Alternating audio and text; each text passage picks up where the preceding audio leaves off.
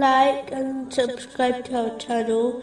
Leave your questions and feedback in the comments section. Enjoy the video. Continuing from the last podcast, which was discussing chapter 16, verse 90. And forbids oppression. He admonishes you that perhaps you will be reminded. The final thing forbidden in this verse is oppression, as confirmed in a narration found in Sahih Bukhari, number 2447. Oppression will cause darkness on the day of judgment for those who adopt it.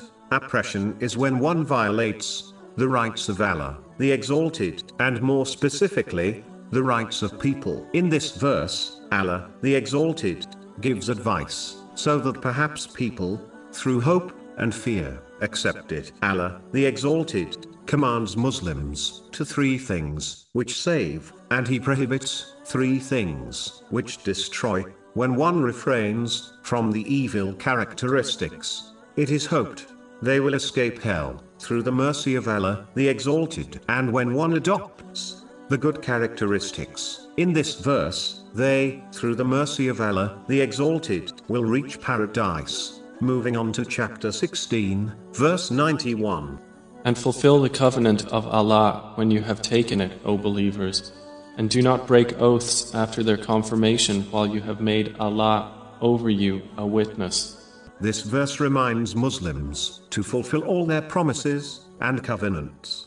Breaking this is an aspect of hypocrisy, which has been warned in a narration found in Jami Tirmizi, number 2631. A Muslim should fear that if they follow in the footsteps of the hypocrites, they may well end up with them in the hereafter. The biggest and most important promise Muslims took is obeying Allah, the Exalted. Included in this is fulfilling the rights of the creation, especially one's family. A Muslim should therefore not assume, just because they fulfill the rights of Allah, the Exalted, they have permission not to fulfill the rights of the creation. In this respect, faith can be split into 2 parts: fulfilling the rights of Allah, the Exalted, and the rights of the creation.